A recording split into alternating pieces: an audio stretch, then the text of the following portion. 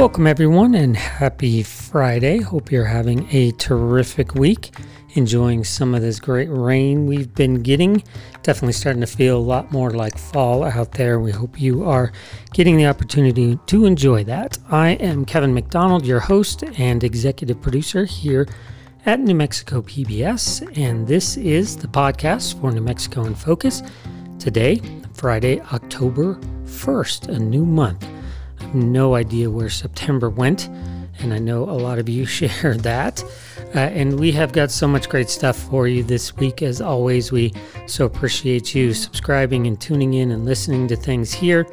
It's a great way for us to allow you to take the show with you wherever you go this weekend, and also bring you lots of other content we just don't have time for in the show. This week was a big one around the Albuquerque's mayor race, which is coming up in just over a month. November 2nd is election day, but early voting will start next week, as well as absentee voting. And this Monday, we live streamed the New Mexico Black Voters Collaborative Mayoral Forum with incumbent Tim Keller, as well as challengers Manny Gonzalez and Eddie Aragon. You can head to our website at newmexicoinfocus.org to watch that, and we'll be bringing it to you next week as well. And we hope you will tune in for that. Partly based around that forum, our line opinion panel this week talks about how the race is shaping up. It's been a wild one already, and wanted to get their thoughts on it, especially the addition of Eddie Aragon into this race. He is the lone Republican, although this is a nonpartisan race, but his entrance definitely going to have some impacts here. Joining us on the line this week, I should mention, regular Dan Foley, former House Minority Whip. Also, we are joined by Laura Sanchez. She's an attorney. And we welcome back public health expert Michael Bird. So let's jump right into it. Here's their conversation about the mayor's race here in Albuquerque.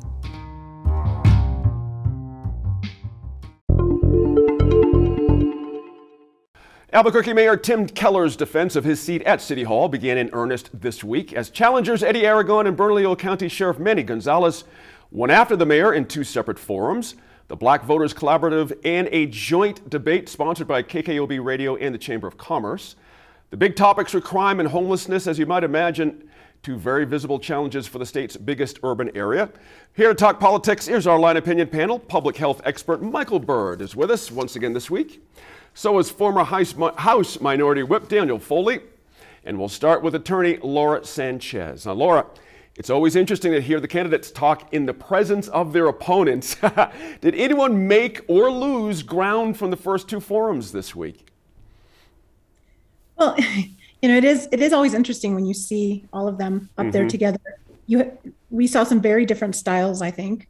And it's interesting to see sort of their approach in terms of attacking. Obviously, it's Tim Keller is our current mayor. He's the guy that's got more, I think, of the presence, and he's going to be on the defensive, and the other two are going to be attacking him. But I thought overall, the mayor came out looking, I think, as expected, very mayoral, right? I mean, he very much was talking about the future, was being more broad about stuff, and the others were really trying to narrow in on their particular issue. And crime was a big part of the entire feel, and I think that's an important issue for us, and one that the mayor has to figure out how to address. Hey, Daniel, got to go right to you on this one. Eddie Aragon, of course, is a Republican, and Manny Gonzalez is sort of running like a Republican. Is there enough undecided votes out there for a winner to emerge from those two, or are they hoping for a runoff? No and no. No and no. Okay. Why and why? So I think the only chance that anybody had of defeating Mayor Keller was with Manny Gonzalez being able to corral Republican votes and pick off non-progressive Democrats. Now with Eddie Aragon getting in and decisively going to split the Republican votes, it's a foregone conclusion. I mean, Mayor Tim Keller should be thanking Eddie Aragon and throwing a huge party for him, because I think he was in a battle if it was a one-on-one race.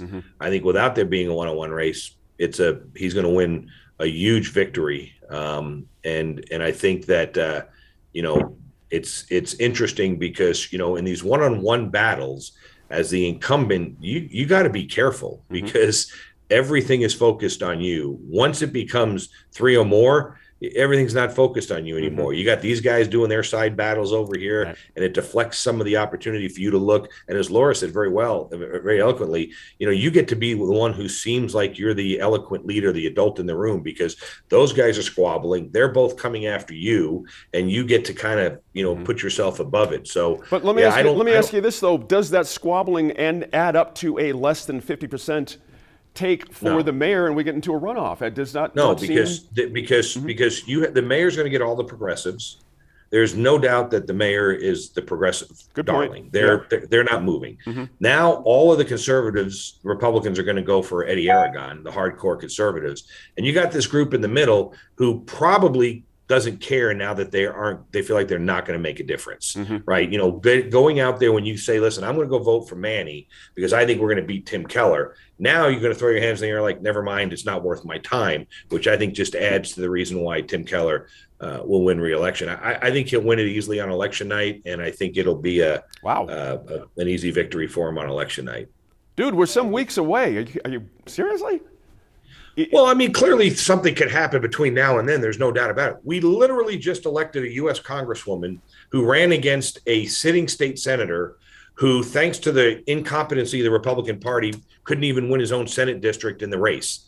So what makes you think that there is any move in that race? That seat is wholly contained in the city of Albuquerque. What makes you think that anything has changed from that election to this election, that there's going to be this groundswell movement against the mayor? I don't see it. I don't see it. I don't see that there's been a good enough job. Now we can have a long conversation about why I don't see that and what the ramifications are. But let me ask you to hold that. I got to get my man Michael. Getting my man Michael in here. Good points though, for sure. Michael, Tim Keller was first on the air this week with an ad talking about how he's handled all the hurdles, in front of him during the pandemic. It's important for two reasons. First, as just mentioned, he has the chance to define himself more casually involved voters. And second, it's not clear if either of his opponents will be able to mount an effective ad campaign. That's the part that interests me, and I'm curious of your thoughts on that. Well, first of all, I'd say ditto to Dan. I think that I think he's got it right on this, and I just when you look at the qualifications of the candidates to begin with. At least in my mind, it's real clear that Mayor Keller is the best qualified. That's number one. And number two is he in fact is addressing some significant issues that are not unique to Albuquerque. You look at most of the major cities and some cities that I'm familiar with, the LA area more recently.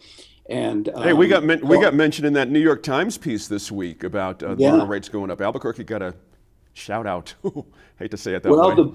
Many cities are the rates are going up. It's not something that's just unique to Albuquerque. It's unfortunate that we're in the mix again, but it's not unusual. But how does that play? I mean, it's one thing to say, hey, it's going up everywhere, but folks only care about what's going on up the block, if you know what I mean. That's the important part. How do these mayoral candidates address that part of the crime issue? Yeah. Well, I think. Oh, go ahead, Dan. Go ahead, please.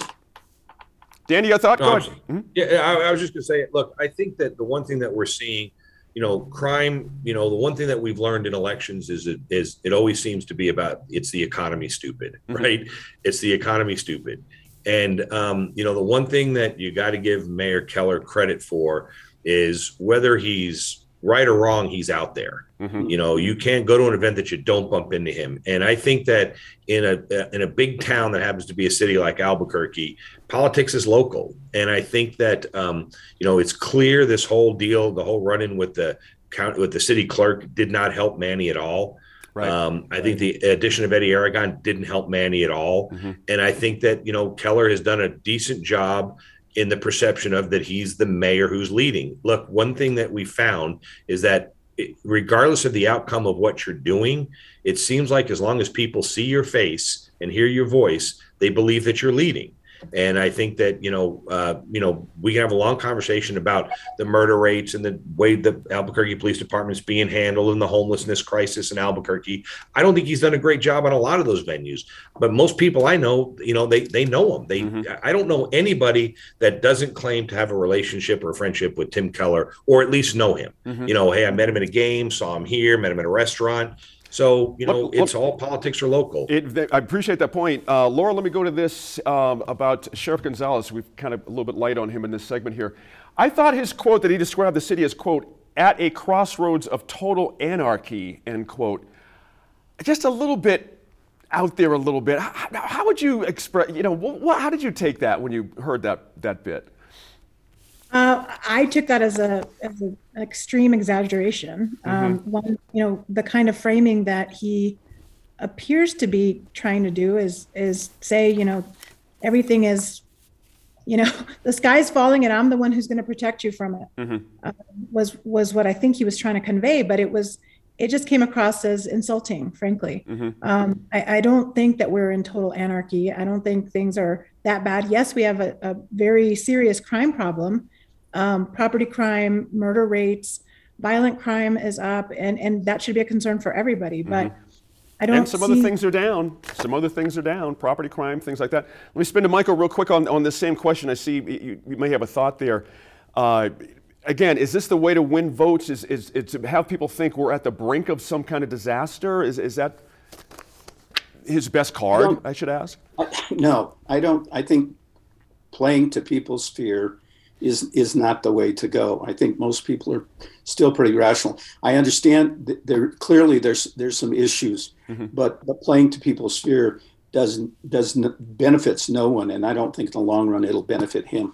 Yeah, I think playing to people's fear works only if you've got an answer to it. I think the problem that hurts Manny Gonzalez is with all the stuff that's gone on with police across the country and in the news, to be a sheriff that was opposed to body armor camera, to potty cameras, doesn't play very well. I mean, I think, people are not look, I'm not anti-police by any means. I'm not a defund the police guy, but I do believe in accountability. And so when you say, listen, the city's in chaos, I'm the guy that's going to bring relief, but I wasn't for, bringing accountability. I just don't think it plays well. I got to jump in, and nor do the numbers in the county stack up. And he got challenged on that as well when it comes to crime. We'll have to leave it there. Before we go, I wanted to let you know we'll air the Black Voters Collaborative Forum next week as a New Mexico in Focus special. Early voting will be just kicking off, and for many of our viewers, it'll be a valuable tool as they decide how to vote. Now, we're back in a minute, talk about how New Mexico students are performing. Today also marks the official start of Balloon Fiesta, although, of course, the big events kick in tomorrow morning. And it's been a long time, it feels like, since we've seen our skies light up with all those beautiful balloons. A lot of COVID restrictions in there. We hope that if you're going out there, you'll stay safe and stay healthy. But speaking of safety, there's been a lot of talk recently about that. Earlier this summer, there was a deadly balloon crash here in Albuquerque, and recent toxicology reports came out showing that the pilot had amounts of marijuana and cocaine in his system. So safety in the ballooning community, something that is definitely on the top of mind for a lot of people.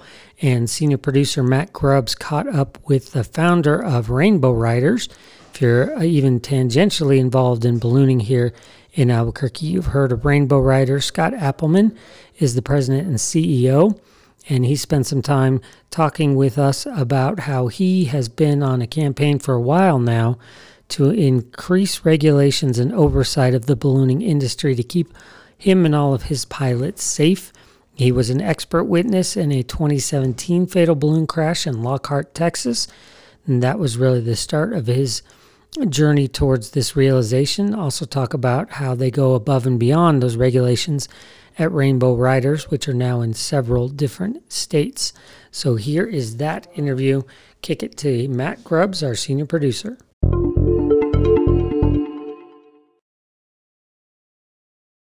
I'm Matt Grubbs. The Federal Aviation Administration recently revealed that balloon pilot Nick Molesky had cocaine and marijuana in his system at the time of a late June crash in Albuquerque that had fatal results. 4 people were killed. What exactly caused that crash isn't yet known, and the National Transportation Safety Board is still investigating. But it has raised questions about what, if any, additional regulations might be needed for balloon pilots. This, of course, ahead of the Albuquerque International Balloon Fiesta. And our guest this week is Scott Appleman, the founder of Rainbow Riders. He has a long history, both with ballooning and with Balloon Fiesta. Scott, thanks for taking a few minutes with us. I appreciate it. Thanks, Matt. Happy to be here. Well, let's start with what's in place for balloon pilots now in terms of regulations, both to get their license and ongoing training, pre-flight testing, that sort of thing. Right now, the FAA requires for commercially rated pilots 35 hours of flight time and nominally about 20 hours of ground school, being signed off by an instructor and going through a written, in-flight, and verbal exam in order to receive your final certificate. That's basically the requirements of what is needed for a commercial license as it stands today. Okay. In terms of testing that happens, is there annual testing? Is there drug and alcohol testing? What's in place? As it stands today, there is a biennial flight review, which means every other year we're supposed to do a balloon flight of an hour's worth of ground study and an hour's worth of flying with a pilot of equal endorsement, commercial. And in order, and then that would basically be the only requirement for continuing on your commercial license. Now, there's many programs that are available to further your education on that. However, at this point, they're not required. What do you do at Rainbow Riders? What's your preference right now? Well, we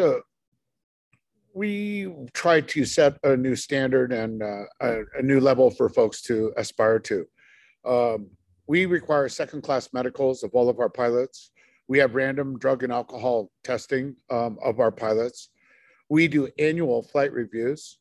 We also do 4 to 6 safety seminars / continuing education that are usually 1 hour in length per year in order for us to make sure everybody's staying up on it and staying current. The other item is with Rainbow Riders, we've got guys that are here flying 250 and 300 days a year. So we're side by side with everybody. And, we're very much a family orientated area of kind of group. And there's a lot of self-policing and making sure that, hey, are you up to this today and that type of stuff. Okay. And for folks in Albuquerque who might not know, you have outfits in Colorado, Arizona, other places, right? Yeah, the Phoenix Scottsdale market, Colorado Springs, we operate, and we have about 80 employees altogether that operate on a year-round basis in those areas. I would imagine they talk to each other after news like this, certainly the crash, but also the report about Nick. What are they saying? Is this an opportunity for you to remind them about safety? Oh, without a doubt, it is. I think that there's a bigger message here that the industry is going to feel a brunt on. When the crash in Lockhart took place, I was an expert witness at that. And being part of his expert witness program, you see all the details, all the evidence, photographs, reports, everything. When I came back from that experience and going through the investigation, that was the day that I came back, things changed at Rainbow Riders. As far as requirements and putting in new standards for our guys and our team here. We have tried at a national level to get folks to want to participate in a program like this, but we didn't get a lot of forward movement with that. So essentially it really came down to I'm going to take care of, and our team is going to take care of ourselves and our families and do the best that we can to represent hot air ballooning at a commercial level with Rainbow Riders. And you were talking about the 2016, I believe it was, fatal crash in Lockhart, Texas, where a large balloon ran into some power lines, I believe it was. You talked, I think at that time, you obviously mentioned that things changed at Rainbow Riders, but you talked about the idea of a national set of regulations. Is this kind of the idea of we need to regulate ourselves before someone else does? Oh, without a doubt. The FAA, in my opinion, is without a doubt understaffed for all the stuff that's flying around in the air. There's a couple thousand safety inspectors out there to take care of all the jets, the drones, the balloons, the helicopters, the small aircraft. So that's a huge undertaking. In order for them to be able to do that, they would need a lot more manpower. I will say that in aviation, a lot of associations have their own self-policing processes. And it's, definitely that time where ballooning needs to do it. In my opinion, actually, it's a little bit past that time. I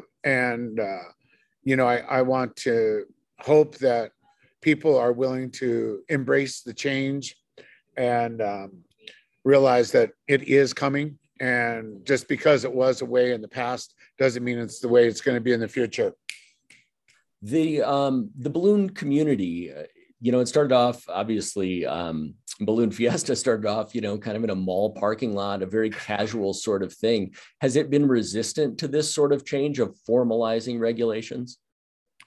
I wouldn't say that it's been resistant to it. I think that the industry itself needs to be able to make the investment in its sustainability by bringing in new standards and expectations. That has room for improvement at this particular point. I will say that, ballooning and the ride aspect and the sightseeing aspect has become that bucket list item. There's a lot more folks that want to do it. Therefore, there's a lot more folks that are doing it.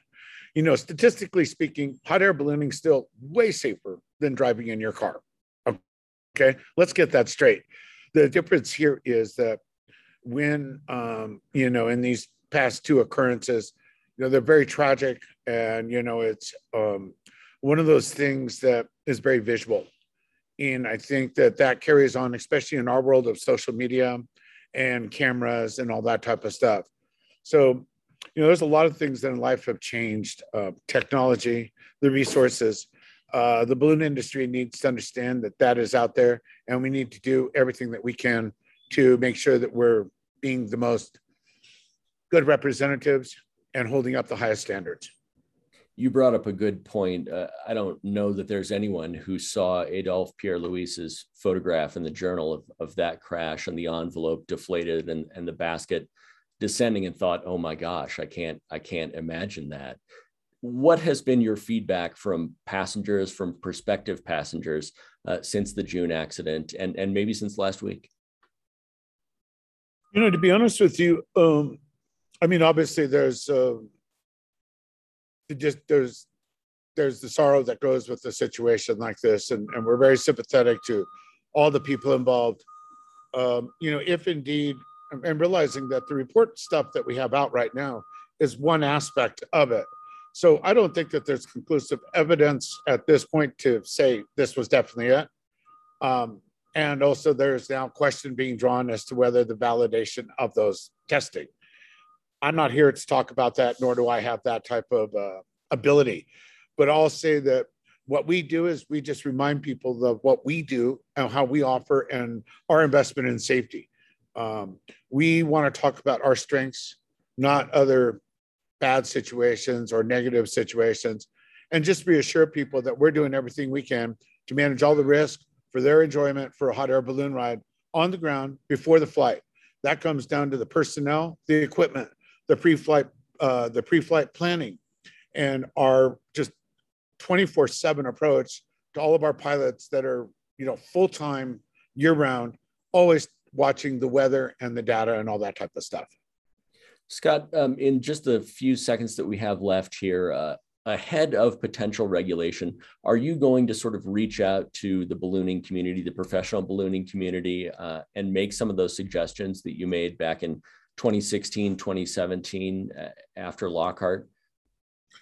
I will say that I have been. I will continue to do that at this Fiesta.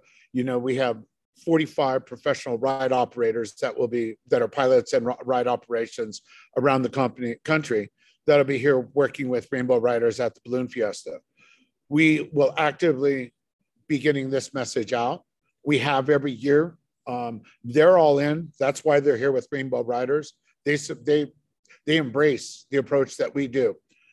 So we're going to continue doing what we're doing, trying to promote the good word. And also the simple fact is that everybody knows that there's pending change that will come. To what extent is yet to be seen.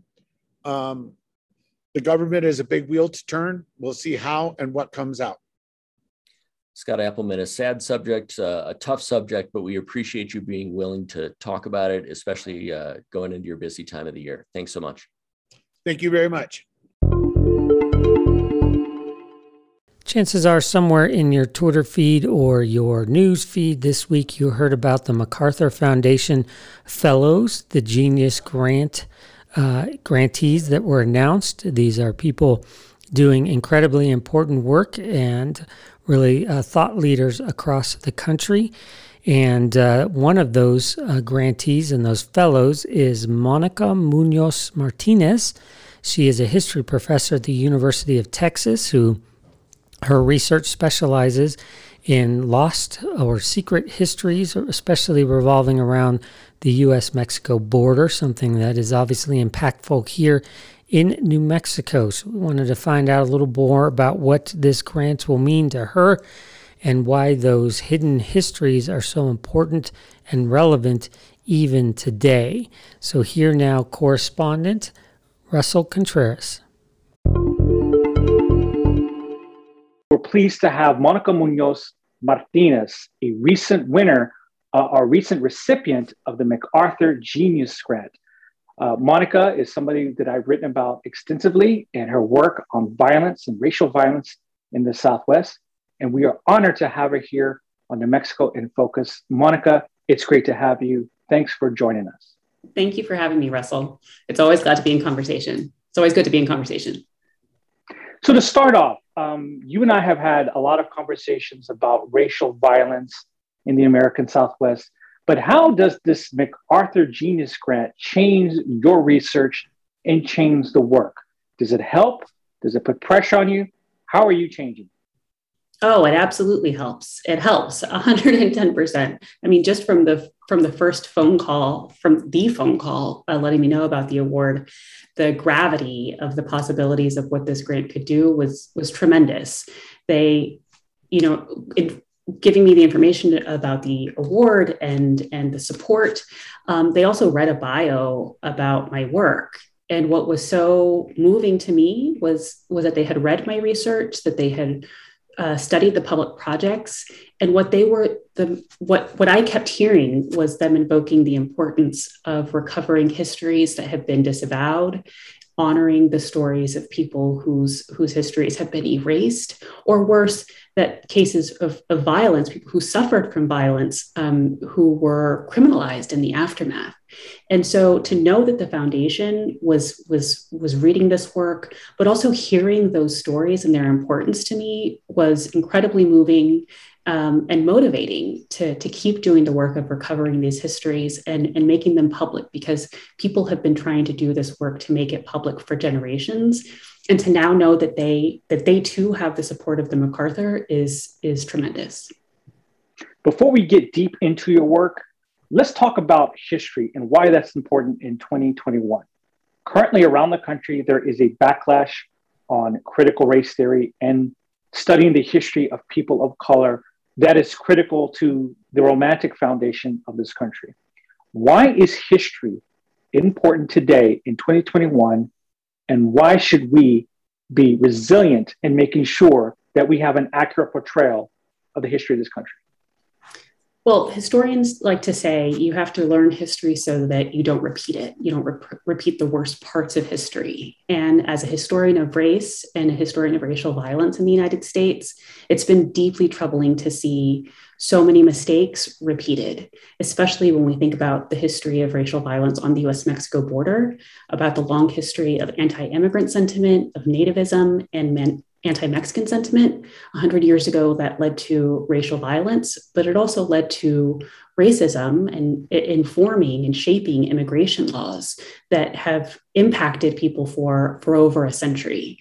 And so it's important to learn histories, especially in the early 20th century, when we think about a moment of laws being passed to intentionally restrict the rights of racial and ethnic minorities in the United States. The early 20th century, the Jim Crow era of the United States, helps to teach us about how power works, actually, and worked efficiently to restrict people's rights. We are living in another moment, unfortunately, where we see active efforts to restrict people's voting rights, to restrict reproductive rights, and also to restrict the rights of migrants and asylum seekers. And so this is an important moment for us to learn from history and to learn from people who called for social justice and organized to insist they had civil rights and that they should be respected, because those to me are the most inspiring stories that can help propel us forward to keep calling for a more inclusive democracy.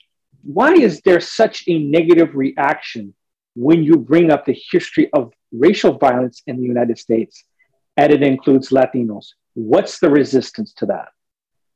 Well, I think that it's an example that there hasn't been enough resources by universities, by libraries, by museums, invested in explaining to people how widespread racism and white supremacy is in the United States, and for there to be a public understanding of the devastating effects for different racial and ethnic groups. And so the studying Texas for me and the Southwest is particularly important because it helps us to understand how the histories of conquest, of genocidal violence against Indigenous people, and of the history of slavery all intersect in a place like Texas.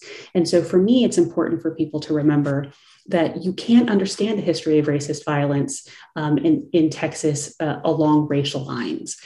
One of the examples that I give is a Texas Ranger, actually, who was the captain of the company that organized the Blood Mead Massacre. His name was James Monroe Fox.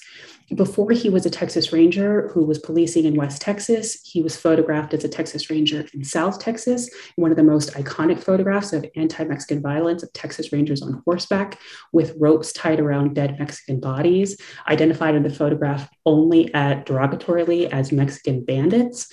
But before he was in West Texas and then in South Texas, policing Mexicans with violence, committing these acts of brutality. He was a law enforcement agent in Austin, Texas. And one of the earliest records that we have of him in the historical archive is of him shooting a prisoner, an African-American prisoner in Austin in 1902. And so that's just one example that we are recovering in a recovery effort to record cases of racist violence in Texas that remind us that these histories are interconnected. 1919 is another important year where there's an investigation to the Texas Rangers into their abuse that is led by Jose T. Canales, who is a state representative from South Texas.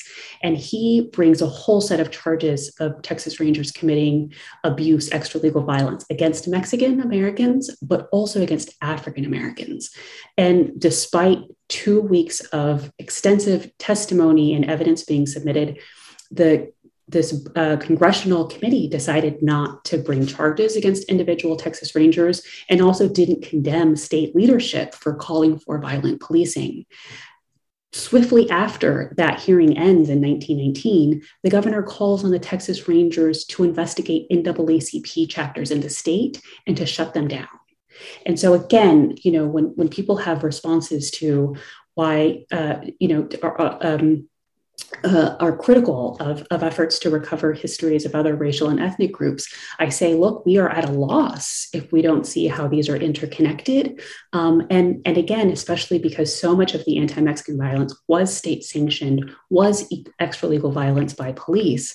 Those are especially important cases to be learning from today when we are again confronting police brutality by local law enforcement, but also by Border Patrol officers.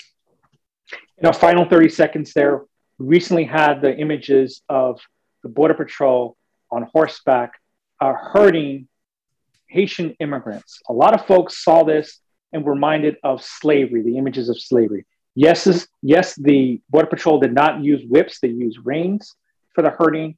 And there was a lot of debate about the slavery images, but not a lot of discussion about the anti-border violence that you were talking about.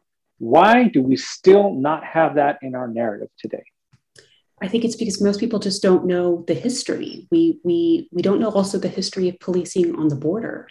And so, what the phenomenon of people looking at that photograph and being horrified tells us is that some people did see it and say, this should remind us of slave patrols. Other people saw it, said this should remind us of the Jim Crow South. For people from the Southwest, they immediately thought about the Texas Rangers on the Texas border. And so what all of that tells me is that we have a whole set of histories of racist violence in the United States that as a public, we have not confronted. But for people who remember those histories and who are troubled by them, these displays of police brutality today resurface all of those unresolved histories. And so we have a lot of work to do as a nation to confront our histories of racist violence, but to learn about all of them. And I think that it's historians' responsibility to bring these histories to light so that we do make those connections and we can find solutions. Monica Munoz, recipient of the MacArthur Genius Grant. Mucho felicidades, and we look forward to seeing where your work goes from here. Thank you for joining us. Thank you for having me. So many fascinating stories that Monica Munoz Martinez had to share with Russell Contreras. We just didn't have time for all of it in the show, but luckily here, not a problem. So we want to bring you some more of that interview and some more of those hidden histories that she talked about so much already. Really important for us to keep in mind in our current political environment. Now, in your book, The Injustice Never Leaves You, you talked about Puerto Rivera, Texas, and an incident there with the Texas Rangers and the U.S. military. Tell us real quickly what happened and what was the result. The Bois Bonito massacre took place in January 1918. It's a devastating case of extra-legal violence. Most people, when they think about racial violence in the United States, they tend to think about lynchings of African Americans, and they tend to think about violence in the South. This is an example of racist violence by Texas Rangers, the state police in Texas, in the early 20th century in 1918. It's an example of Texas Rangers and U.S. soldiers in West Texas, visiting an isolated ranching community, waking the families up in the middle of the night and separating 15 men and boys from their loved ones. They were taken into Texas Ranger custody, and without due process, without investigations, they were massacred by the Texas Rangers. And so this is a devastating example, not only because of the gross violence, but also because despite the witnesses, the families themselves, the survivors, or the US soldiers that witnessed this act, there were no prosecutions. And so it's an example of where you see a state investigating the event, the US government investigating the event, the Mexican government investigating the event, because the survivors called for justice. And despite all of the evidence that was revealed that this was a massacre by the Texas Rangers, there were no prosecutions. And so this is one of those examples of an example of racist violence that most people don't know happened, but it has shaped our understanding of places of the border. These were Mexican nationals in a context when anybody who looked Mexican was being what we would call today racially profiled as a threat, as un-American, and so we have to learn about the consequences of racist rhetoric and how it can lead to violence. This is also, the Bois Bonito massacre did come to more popular attention in the aftermath of the El Paso shooting in 2019, because people were learning, about anti-Latinx violence and how it has persisted. And actually over the past few years, how it has been increasing. Anti-Latinx hate crimes have been increasing, but Americans didn't really know even the history of Latinos in the United States, much less the history of anti-Latinx or anti-Mexican violence. And so it takes people really trying to learn just basic information about the history of the border, the history of Mexican Americans in places like West Texas, to be able to understand how it is that such an injustice could happen with complete impunity. just ran out of time on the show with all this other great content to check in one more time with the Line panel. So we'll do that here. I had a great conversation about especially recent reporting about how folks are getting around the eviction moratorium. It's a story we've been following very closely in the pandemic, and we know we are headed towards a real serious problem, potential crisis, if we can't figure out how to do some of this. You're going to hear the Line panelists talk about federal assistance and how it's available, but maybe not enough, hard to get to. We certainly haven't spent as much of that as we know there is need. All this also comes as the housing market is super crunched here, especially in Albuquerque. Rental prices are going up. Mortgages, we know people are getting top dollar for their houses. Really a burden and a hardship on a lot of hardworking folks who are being priced out of the market. So here again, host Gene Grant. We continue our coverage of the housing crisis now, following up on work by Patrick Lohman at the news outlet Source New Mexico. He's been focused on the most vulnerable, like people living in extended stay motels where some landlords effectively bully them out of their rooms, and often illegal move, or people who can't find a landlord who will accept Section 8 housing vouchers that pay a large chunk of the rent for some low-income earners. Hey, Michael, I'm always interested in the public health angle for issues like this. It's more than just the people experiencing homelessness or unstable housing situations who are affected, isn't it? Well, and a lot of the research really clearly, as we've had previous conversations about this, that housing is really one of the most critical elements for anybody's long-term or short-term as well as long-term stability. Mm-hmm. I mean, and I think most of us can appreciate the fact that if we were in those shoes, we would be challenged in so many ways. Yep. So yeah, it's critical, and it's really again, it's a systems issue across the board with COVID and homelessness and crime and a whole host of other issues, including domestic violence. Right. Hey, Michael, a lot of protests out there. People believe housing is a right, right? And is that the way you see it as well? And if that's the foundational place we're coming from, how do we design programs that fit that idea? Well, I think that at this point in time, there are many.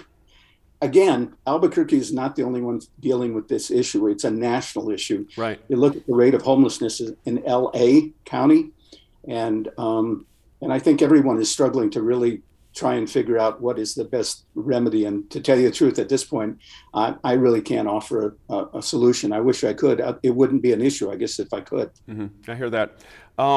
Daniel, it feels to me like the problem is just a wave beginning to crest when you look at it. New Mexico hasn't done a great job of figuring out how to address the homeless crisis. Are we in trouble here on this issue?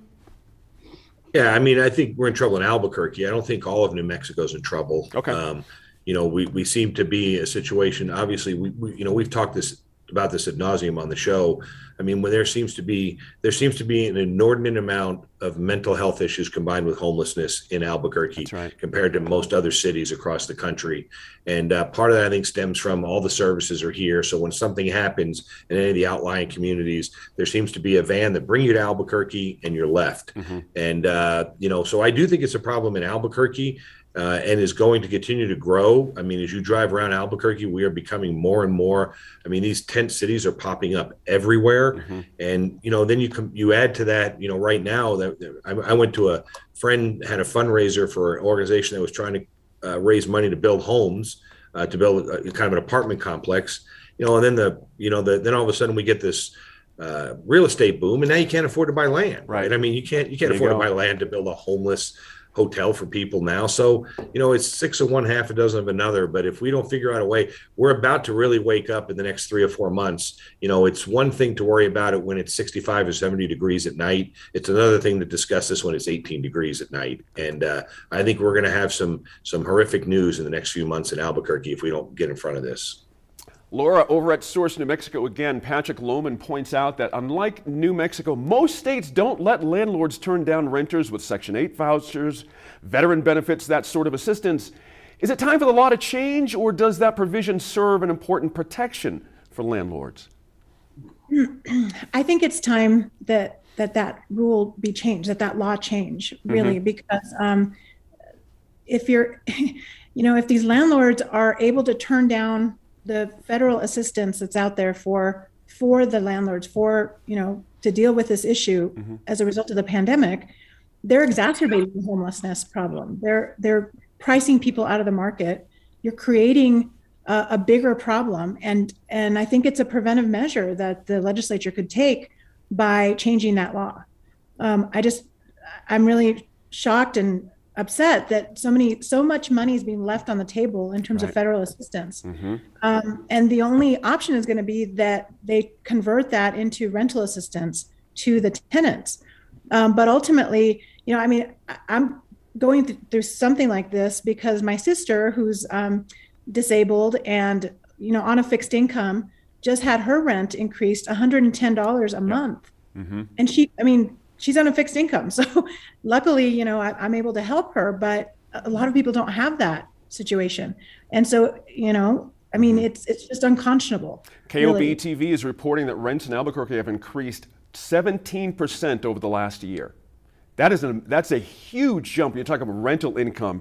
And Michael, let me swing to you on this, vouchers, assistant checks, under this idea of assistance.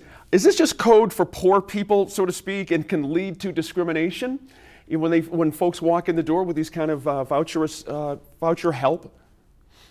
Oh, well, I think discrimination has been with us for a long time and hasn't magically disappeared for many communities.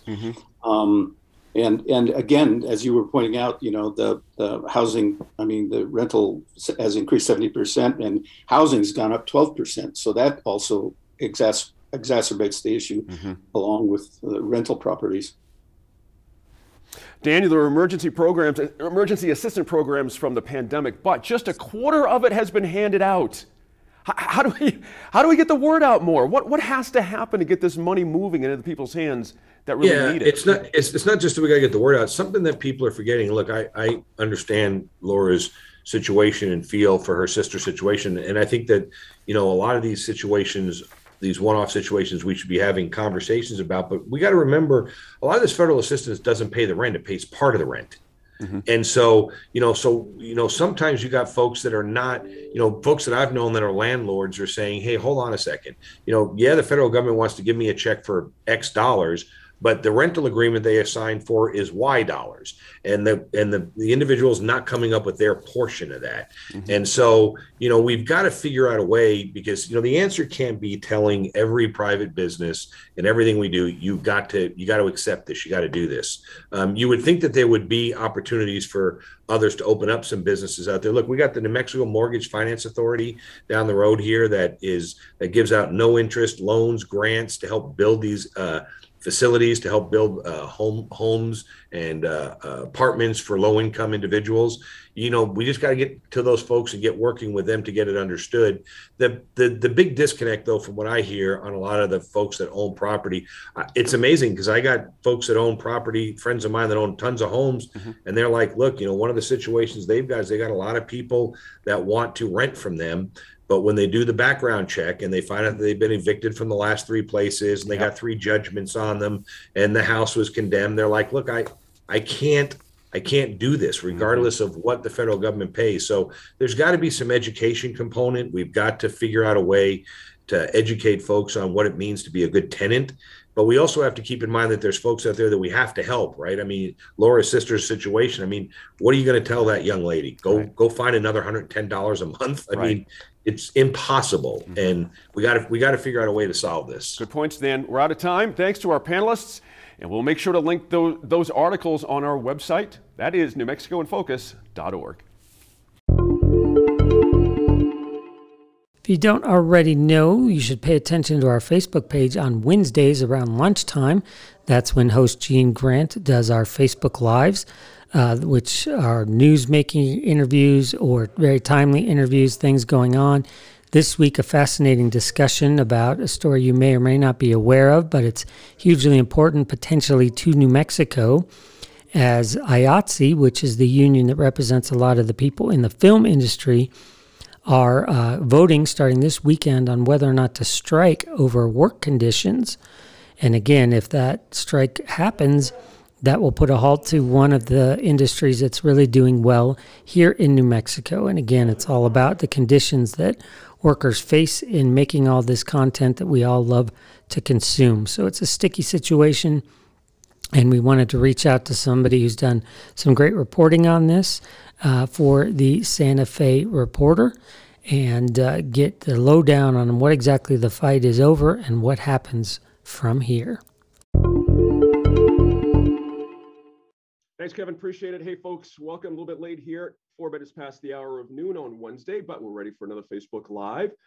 We're going to talk about filmmaking here in New Mexico and nationwide, but primarily here in New Mexico. There is an upcoming strike authorization vote you might have heard of, maybe not. We're here with Riley Gardner, who is one of the arts reporters for the Santa Fe Reporter. We appreciate his time and the work on this you put in, Riley. Really appreciate it. Just to set the folks up a little bit, the International Alliance of Theatrical Stage Employees, or IATSE, as we're going to refer to them here in a quick second, called for a strike vote authorization for the 1st, which is Friday.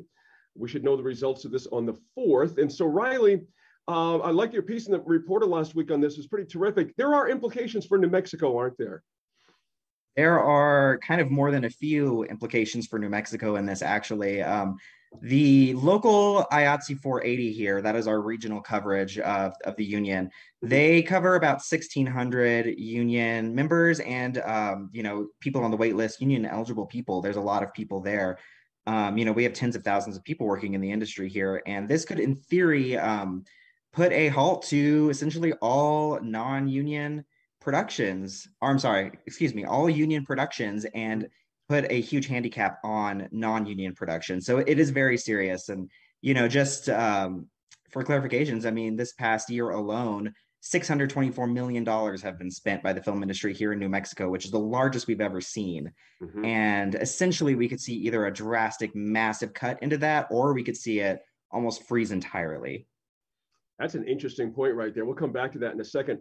What's the main bone of contention here for the IATSE folks? Why even have we gotten this close to even call for a strike authorization vote?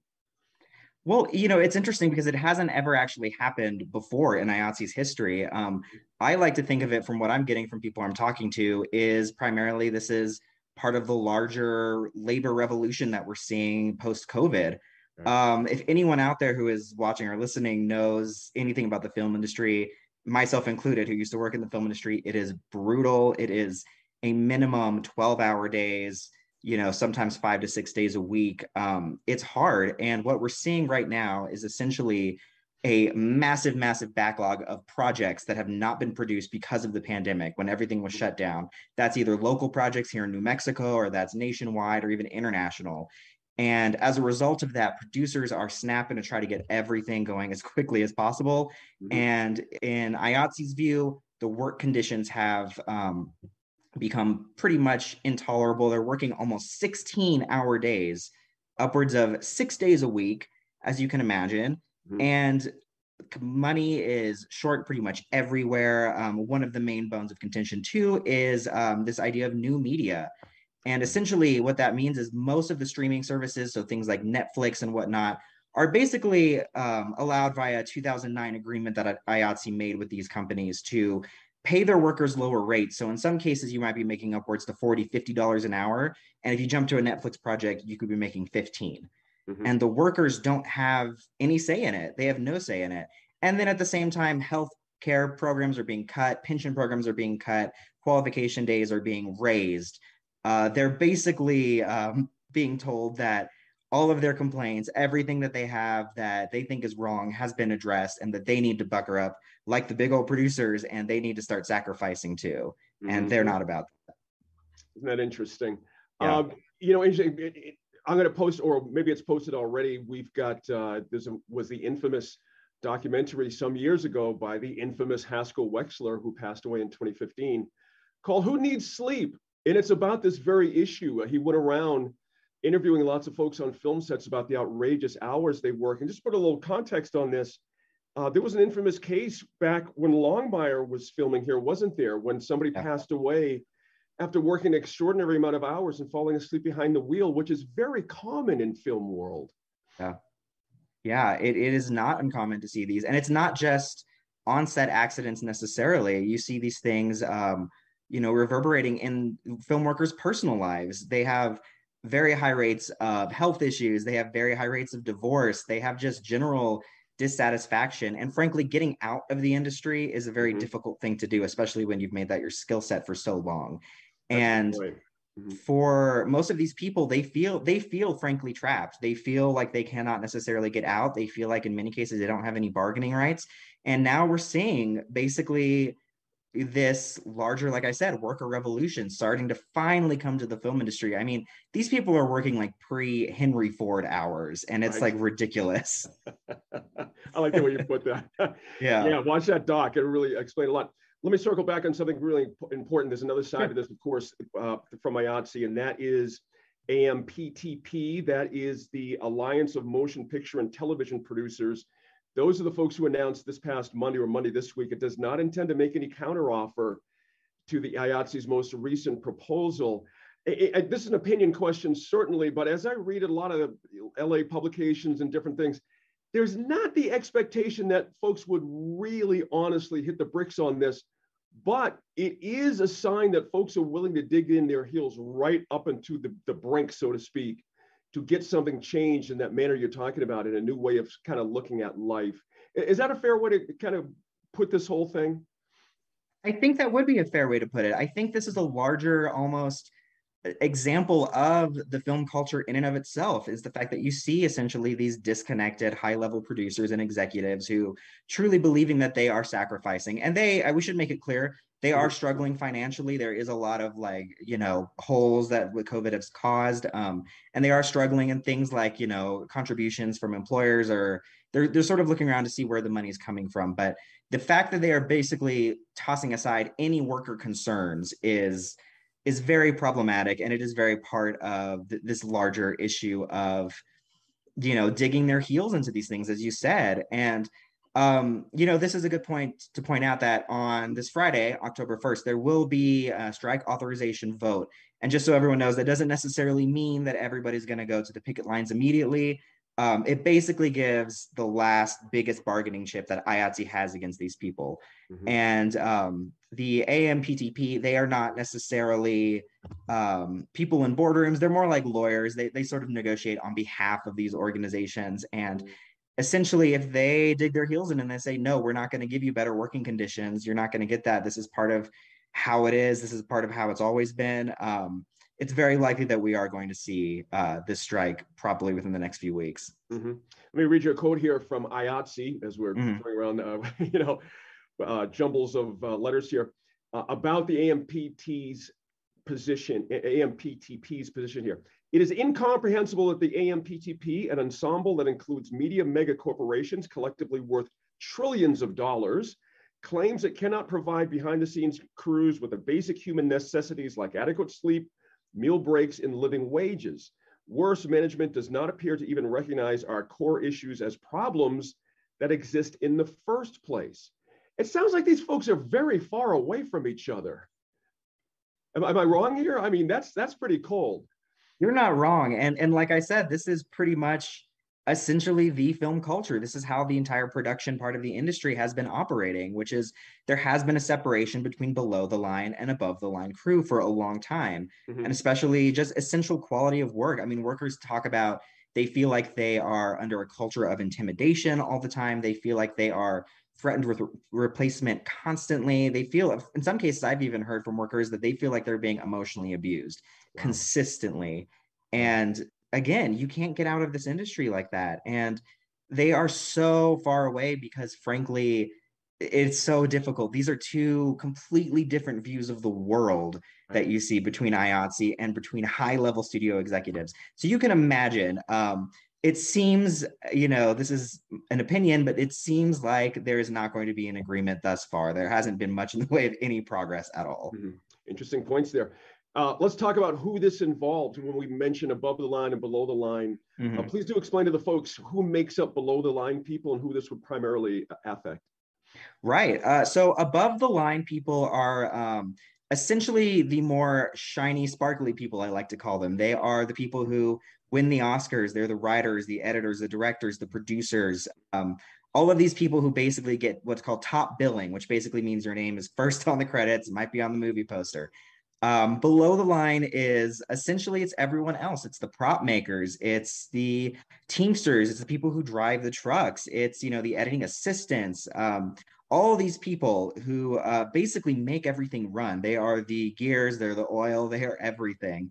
And they make the vast majority of the film industry. They have since the very, very beginning. And obviously, film crews cannot operate without these people. They are essential. Absolutely. And if you've never seen it, folks, done, for yourselves personally, a lot of folks around here are connected to the film business. But I think Riley makes a very good point here. There are folks behind the scenes you wouldn't not imagine how hard they're working. Set dressers, prop masters, grips, accountants. Yeah. I mean, it's a whole lot of different people. I had a good conversation last night with Liz Pecos. Of course, you quoted her in your piece. She's president of the local IATSE 480 that you mentioned. And she made a very interesting point. I was relating to her that quite a number of years ago, I got lucky to be an extra on The Longest Yard that filmed, of course, at the old Santa Fe Penitentiary. And then I did about 3 or 4 weeks out in Los Angeles as well for the show. It was very revealing to be on a film set that many days in a row, because once the bloom comes off the rose, you really get to look around and see how hard these people are working. And I remember thinking, this doesn't look right. Something just seemed way, way off in the amount of hours. And let me go back to Liz and something she mentioned is, for example, there are folks that have to come in earlier than the call time, so to speak, to set things up, meaning makeup people. If there's a 5 a.m. call that we had for extras to be in makeup, well, they got to be there 90 minutes to 2 hours ahead of that. And then sometimes for people handling costuming, they have to stay behind maybe 2 or 3 hours after the filming is done for the day. So these people are working 14, 15, 16, 19 hours a day. And I remember looking in some of their eyes like, this just doesn't look right, man. I mean, but here's the other side. Here's why I set this up. They sure love that overtime money though, bro, when you talk to them. And you talk to a lot of these LA guys, and they say that is part of the problem that this younger folks are not having. That it's not just about piling up money, it's about quality of your life. And that's where the collision is here, even inside the IATSE thing. Long explanation, but I think you know where I'm going there. It's very, very complicated on an individual basis, isn't it?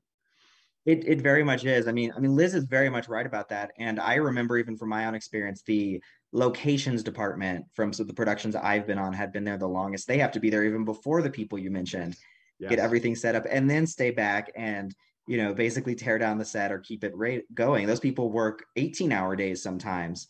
And yes, it is part of this is going to sound a little bit dramatic, but it is part of more of a reawakening that we're having, like we talked about post-COVID.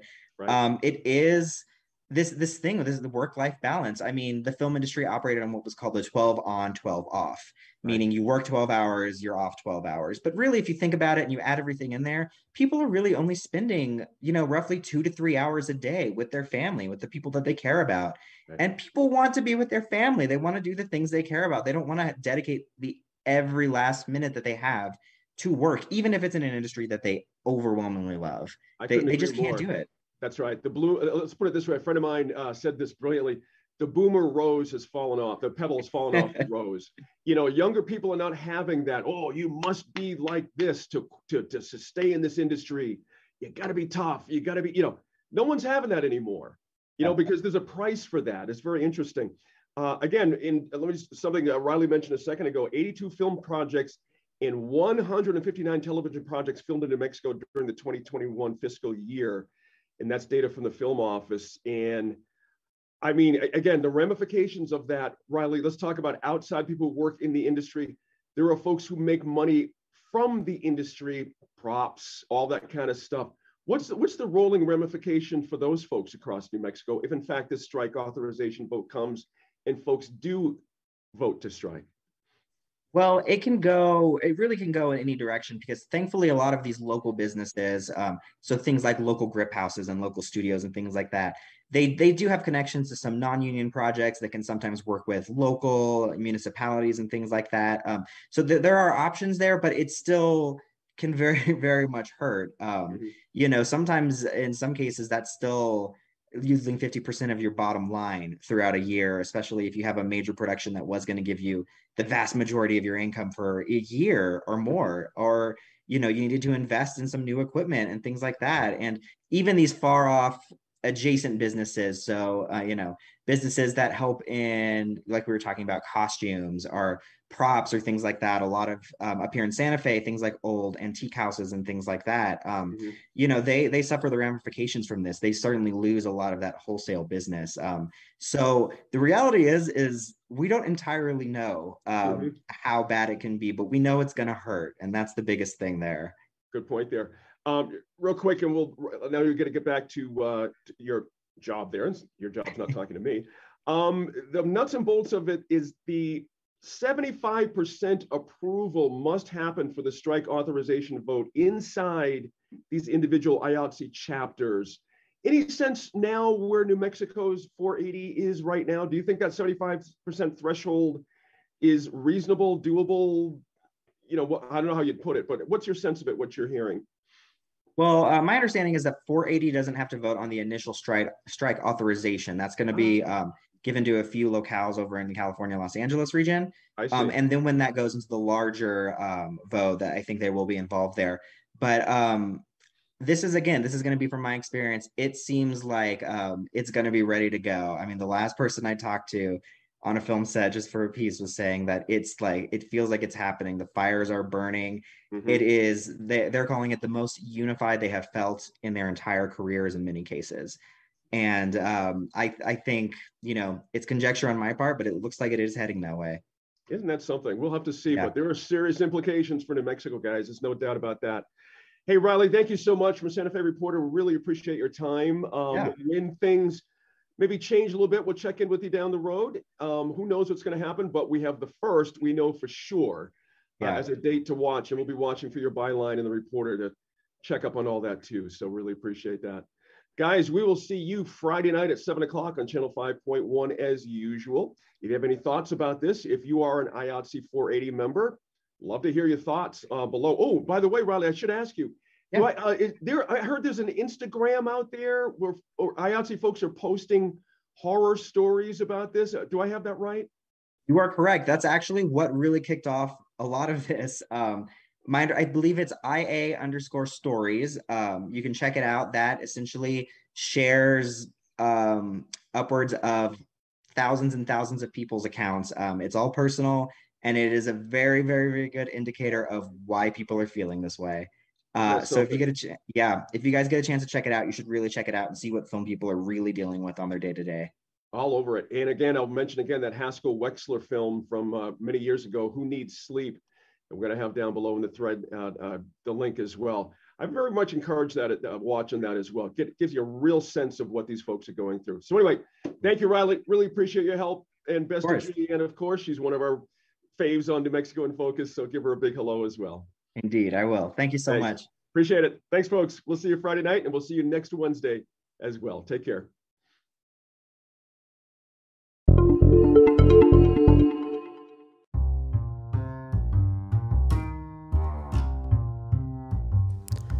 That'll do it for this episode of New Mexico in Focus, the podcast. I'm your host, Kevin McDonald.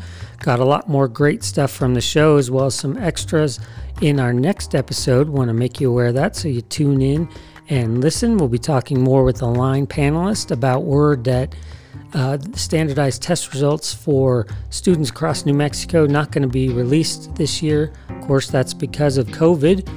But we know that students are falling behind, and it's hard to address exactly how far behind or what to do about it without those scores. So we'll be talking about that. Also, speaking of the line, Dee Dee Feldman, one of our line regulars and a former state senator, she has a new memoir out now.